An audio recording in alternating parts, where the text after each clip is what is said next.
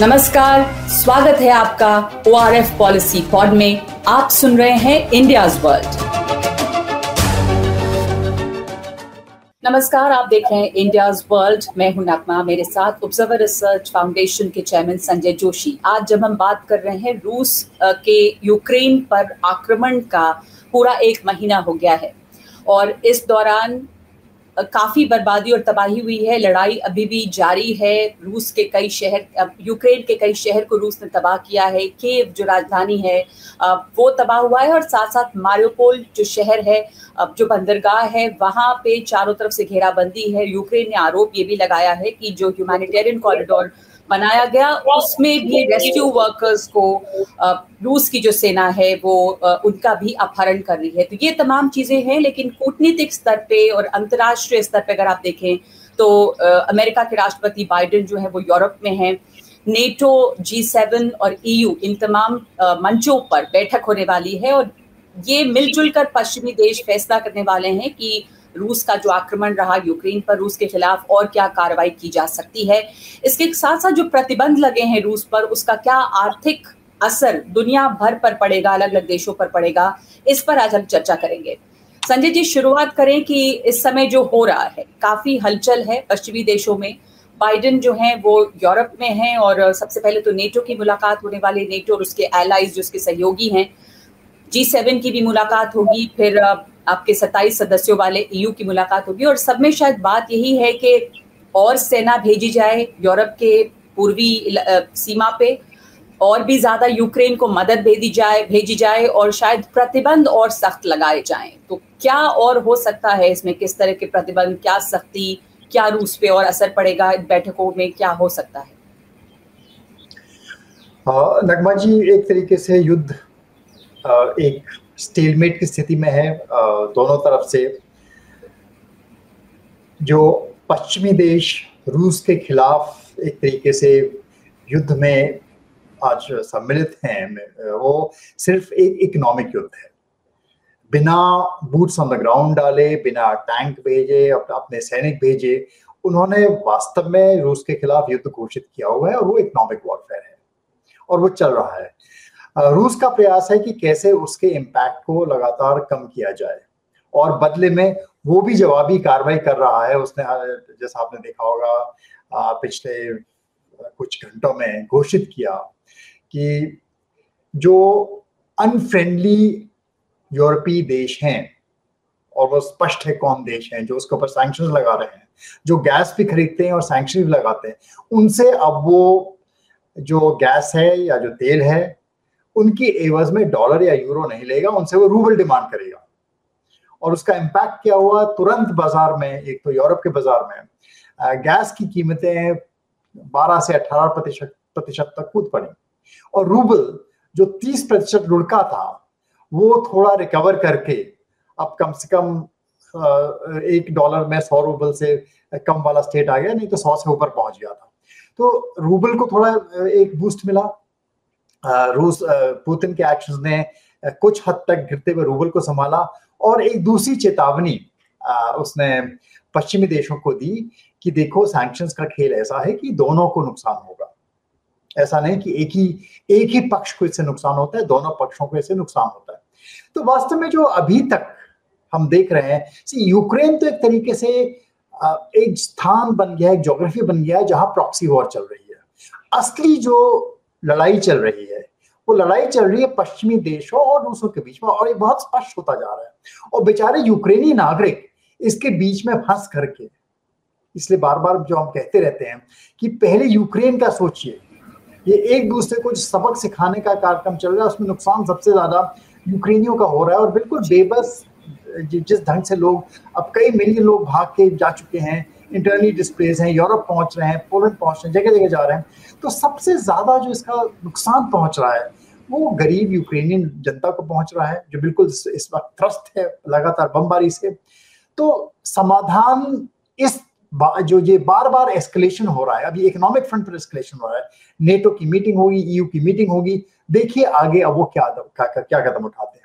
अभी तक जो सैंक्शंस लगे हैं, और जैसा मैंने कहा कि जो प्रमुख युद्ध पश्चिमी देशों और रूस का चल रहा है, वो अब इकोनॉमिक वॉरफेयर चल रहा है। समझ लीजिए कि पहले जब द्वितीय विश्व युद्ध भी हुआ था तो उस जमाने में ब्लॉकेड लगाए जाते थे, नाकाबंदी की जाती थी प्रथम और द्वितीय विश्व युद्ध के समय में। नाकाबंदी नेवी के सहारे की जाती थी। अपने नेवी के जहाज भेज दो, उसके सामान नहीं आने दो, उसका तेल मत पहुंचने दो, उसका गैस मत पहुंचने दो, ये सब क्रियाकलाप चलते थे। आज वो सब करने के लिए नेवी भेजने की जरूरत नहीं है, क्योंकि विश्व इकोनॉमी इतनी ग्लोबलाइज्ड है, आपके एक बैंकिंग स्विफ्ट सिस्टम सब जगह चलता है, तो दूसरे हथियार आपके पास मौजूद हैं, लेकिन वो हथियार उतने ही घातक हैं जितना कि एक नेवल ब्लॉकेड होता है, उससे ज्यादा घातक हो सकते हैं। समस्या ये होती है कि इनका परिणाम सिर्फ जिस पर ये दागे जाएं उस पर नहीं लगता है, जो दाग रहा है उस पर भी लगता है, और अन्य कई देशों पर, चाहे पड़ोसी देश हों, चाहे दूर के देश हों, चाहे वो हिंदुस्तान हो, चाहे अफ्रीका हो, चाहे अमेरिका हो, सब पे इनका सबको इनका नुकसान झेलना पड़ता है। तो ये विचार करने की चीज है कि कहाँ तक ये इकोनॉमिक सैंक्शंस आगे बढ़ाने चाहिए। पोलैंड का प्रस्ताव जो है उससे कुछ हटकर आ रहा है नेटो के लिए।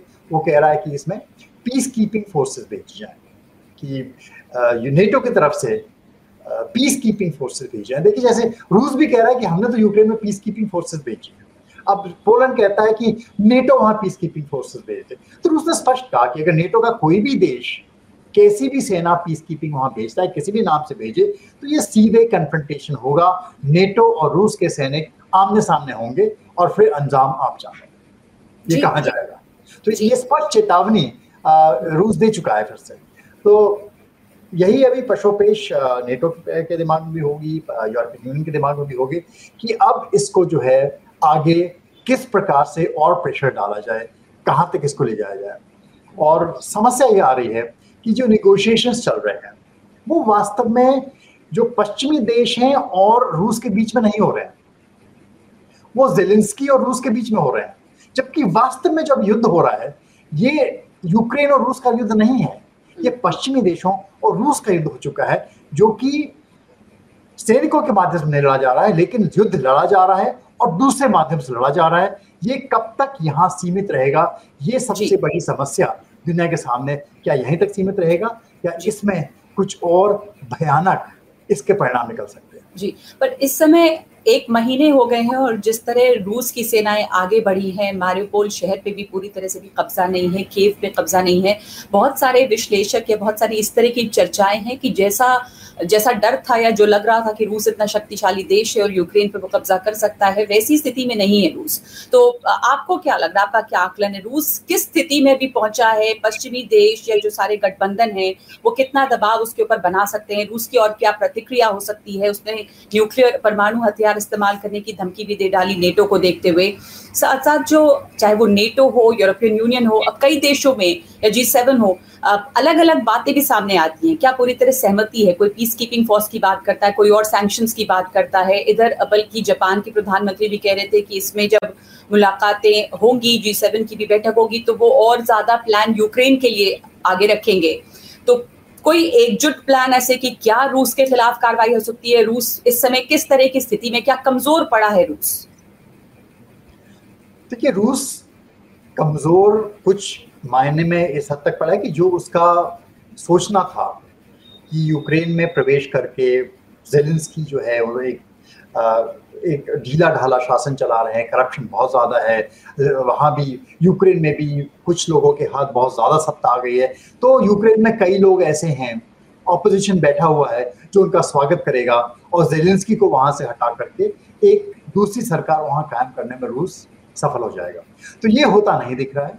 आप देखिए कि उस जो आक्रमण हुआ है उसके फलस्वरूप यूक्रेन में जो राष्ट्रवाद है वो बड़ा है, ज़ेलेंस्की की पॉपुलैरिटी बड़ी है और रूस को ऑपोजिशन का सामना करना पड़ रहा है।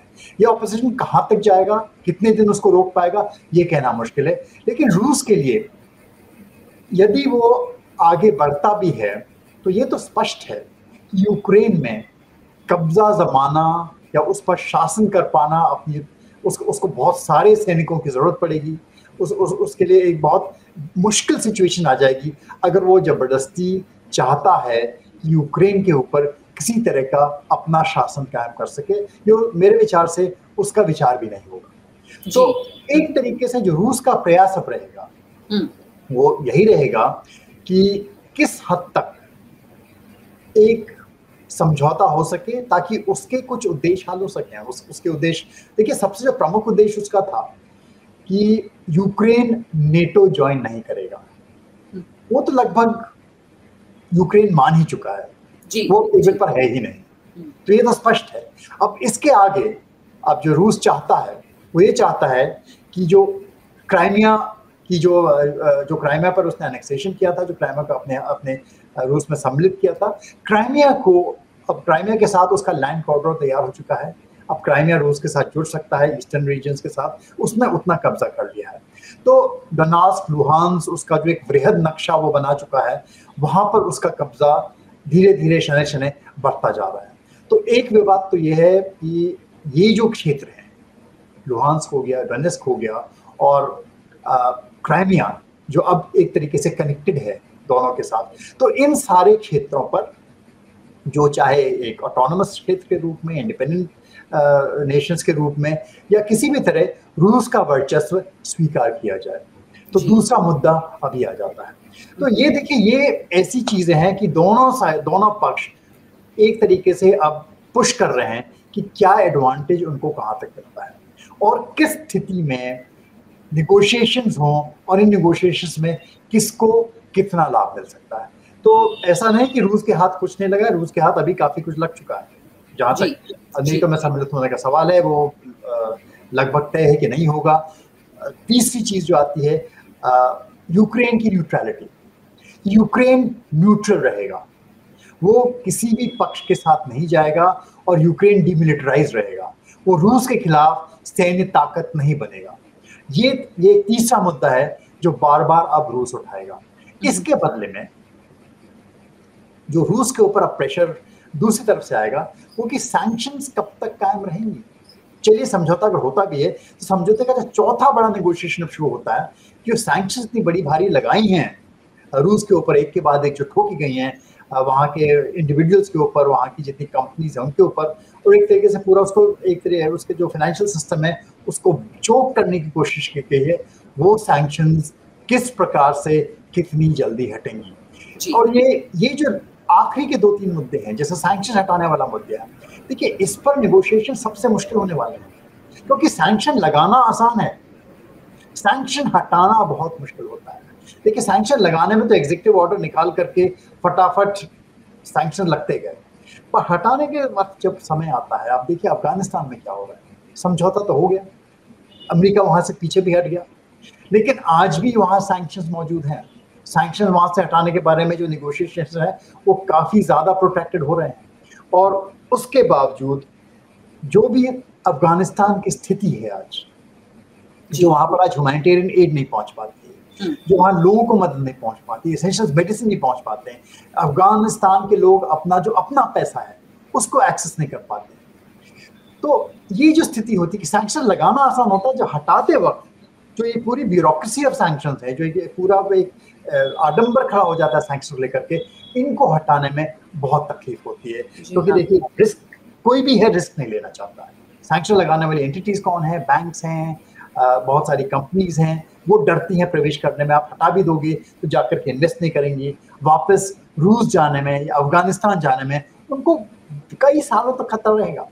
तो इनका एक लॉन्ग टर्म इम्पैक्ट होता है जिसके परिणाम कई सालों तक चलते हैं जी। तो ये जो स्थिति पहुंच चुकी है, ये कैसे बद से बदतर ना हो, दोनों पक्षों के लिए मेरे विचार में ये एक अर्जेंसी पैदा होनी चाहिए, और पता नहीं हो रही है कि नहीं हो रही है, कि स्थिति बद से बदतर नहीं हो। रूस हो सकता है जो जिस स्थिति में अगर गौरव में आता है कि वो अगर देखता है कि जिस गति से वो यूक्रेन बढ़ना चाहता नहीं बढ़ रहा है, तो क्या करेगा? वो जो है और ज्यादा शक्ति का प्रयोग करेगा, और कहां तक जाएगा शक्ति का प्रयोग करते करते। अभी बहुत क्षमता है और शक्ति का प्रयोग करने के लिए, लेकिन नुकसान सबसे ज्यादा किसको होता है? तो ये समस्या है। युद्ध आसान नहीं है, युद्ध शुरू करने आसान होते हैं, सैंक्शंस लगाने आसान होते हैं, लेकिन जब शांति का वक्त आता है, शांति करने के लिए पहल आती है, सैंक्शंस हटाने का टाइम आता है, तो तब आप पाएंगे कि वो कठिन से कठिनतम होता जाता है। और यही कारण है, इसी कारण है कि अगर इसमें समझदारी, कूटनीति, अच्छी कूटनीति सामने नहीं आई तो स्थिति एस्केलेट करती जाती है, बदतर होती जाती है और परिणाम घातक होते हैं। जी, तो युद्ध को शुरू करना आसान है, शांति की पहल जो हो रही है, शांति को वहां स्थापित करना बहुत मुश्किल है, जैसा आप बता रहे हैं। और ये भी कि प्रतिबंध लगा दिए गए, पर प्रतिबंध हटाए कैसे जाएं, और अभी भी जो नेगोशिएशंस हो रहे हैं वो शायद सही पक्षों के बीच नहीं हो रहे। जो बातचीत भी होगी अभी, उसमें दोनों पक्षों, चाहे वो पश्चिमी देश हो, चाहे वो रूस या यूक्रेन हो, किस तरह से बेहतर स्थिति में, इस बुरी हाल से बेहतर स्थिति में पहुंचे, इस पर बात होनी चाहिए। पर जो प्रतिबंध लगाए गए हैं संजय जी रूस के ऊपर, और यूक्रेन में जिस तरह का युद्ध है, और वो पूरा क्षेत्र जो इतना ज्यादा इस समय त्रस्त है, उसका आर्थिक असर वहीं तक सीमित नहीं है। उसका आर्थिक असर आपने पहले भी बताया कि कैसे पूरी दुनिया में फैलेगा। भारत हो, दूसरे देश हो, एक तो तेल की कीमतों में जो उछाल है, तेल की सप्लाई को लेकर, यूरोप के लिए गैस को लेकर, बहुत सारी जगहों के लिए अनाज, फर्टिलाइजर्स, इन तमाम चीजों का, तो इस युद्ध का जो आर्थिक असर है उसका क्या दायरा दिख रहा है, और किस तरह से दुनिया इसको किस तरह से झेल पाएगी? देखिए, युद्ध का दायरा, ये इकोनॉमिक वॉरफेयर चल रहा है, मैं इसको युद्ध बोलूंगा। जो ये युद्ध चल रहा है, आर्थिक युद्ध जो चल रहा है, इसका दायरा ऐसा है कि पूरे विश्व को अपनी लपेट में ले, और हर देश पर इसका असर पड़ेगा। कुछ पर ज्यादा पड़ेगा, कुछ पर कम पड़ेगा। रूस पर आप देख रहे हैं अभी तत्काल सबसे ज्यादा फर्क पड़ा है। उसकी इकोनॉमी पर भारी गिरावट आएगी। हो सकता है 20% तक उसकी जो है वो इकोनॉमी इम्पैक्ट हो इससे। उसके बाद यूक्रेन की तो हालत और ख़राब होने वाली है, क्योंकि युद्ध वहाँ चल रहा है, तो वहाँ हो सकता है कि 30% तक उसका इम्पैक्ट आए। लेकिन ये यहाँ तक सीमित नहीं होता है। जो रूस के आसपास देश हैं, चाहे वो कजाकिस्तान है या आसपास के जो सेंट्रल एशिया के देश हैं, वहाँ की करेंसीज भी इससे इफेक्ट हो रही हैं, चाहे तेंगे या कोई और करेंसी है, उनमें भी गिरावट आ रही है, क्योंकि उन सब की ट्रेडिंग होती है रूस के साथ। देखिए, रूस जो है, मैं पहले भी कह चुका हूँ कि विश्व की 11वीं बड़ी आर्थिक शक्ति है। वो जो कमोडिटीज़ हैं, ऑयल, गैस, जो एक तरीके से एनर्जी लाइफलाइन है दुनिया की, उसका एक बहुत बड़ा हिस्सा है। वो ऐसा नहीं है कि नॉर्थ कोरिया है या वेनेजुएला है जिसका प्रोडक्शन कोई ज़्यादा नहीं है, बहुत ज़्यादा कॉन्टैक्ट नहीं है दुनिया से, उस पर आप प्रतिबंध ठोक दीजिए।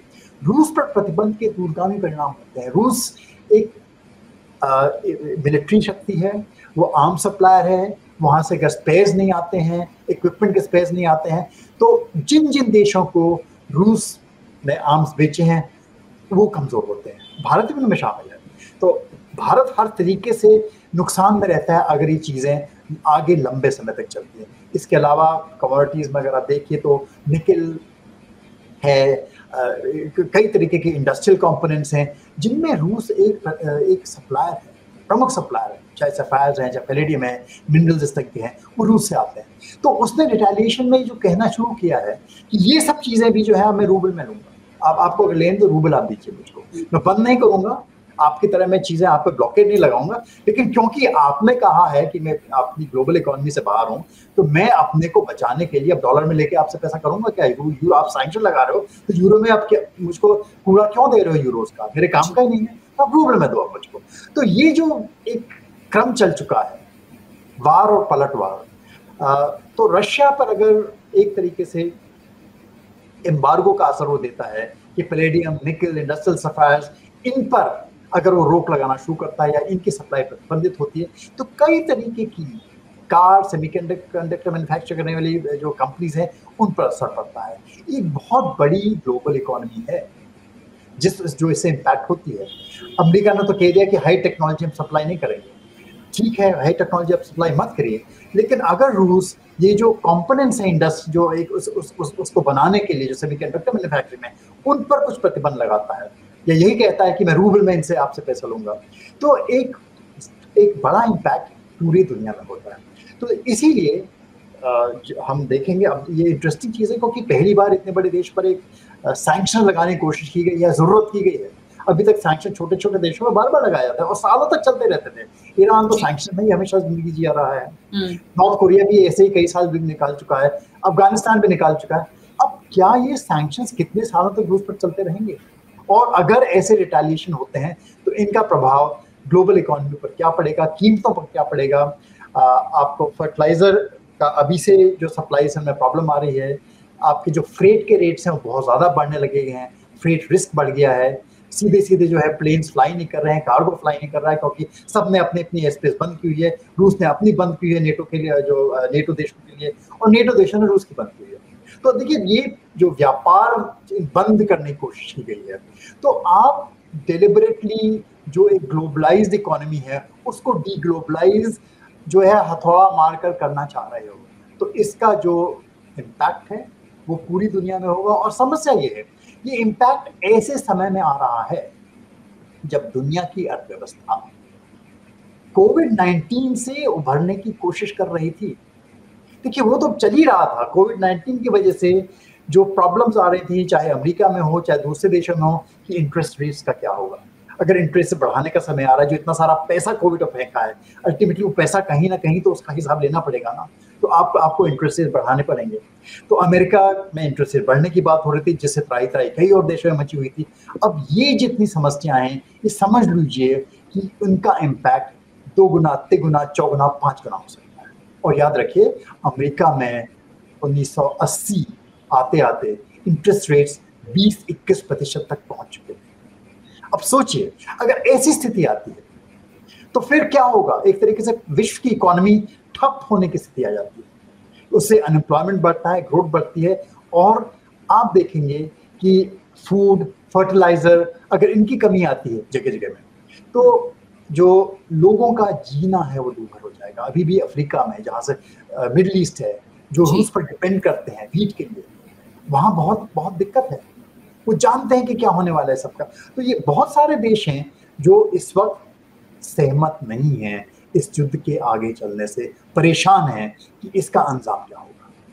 जी, इस युद्ध से बहुत सारे देशों को बहुत नुकसान, जो सीधे तौर पे पहले समझ नहीं आया कि ये जो युद्ध है वो एक तरह से यूक्रेन रूस के बीच में तो खैर नहीं था, पश्चिमी देश जो है वो और रूस के बीच का ये टकराव है। अब जो यूक्रेन की तरफ से ये भी कहा गया है कि ये युद्ध जो है उसमें रूस के आक्रमण में कमी आ सकती है अप्रैल के आखिर तक। तो इसका क्या, इसके पीछे मतलब किस तरह का अंदाजा है, क्या ये उम्मीद की जा सकती है, ये तो अभी कोई नहीं कह सकता। पर जिस तरह से तेजी है और यूक्रेन की तरफ से ये बयान आना, इस बीच ये तमाम बैठकें हो रही हैं, तो ये युद्ध, इसका जिस तरह का आर्थिक असर दुनिया पे पड़ सकता है, आपने बताया कि कैसे ग्लोबल इकोनॉमी पर असर ये पड़ रहा है। एक तो चीन इतना बड़ा हिस्सा इस ग्लोबल इकोनॉमी का, चीन का जो रुख रहा है, भारत के ऊपर दबाव है कि वो कोई और साफ पक्ष ले इस मामले में। क्या आपको लग रहा है कि अब इसके आगे इस पर क्या रुख होगा, और क्या ये युद्ध आगे के कुछ दिनों में थमता नजर आएगा, क्योंकि इसका असर इतना ज्यादा पूरी दुनिया पे पड़ रहा है? देखिए, भारत का पक्ष साफ है।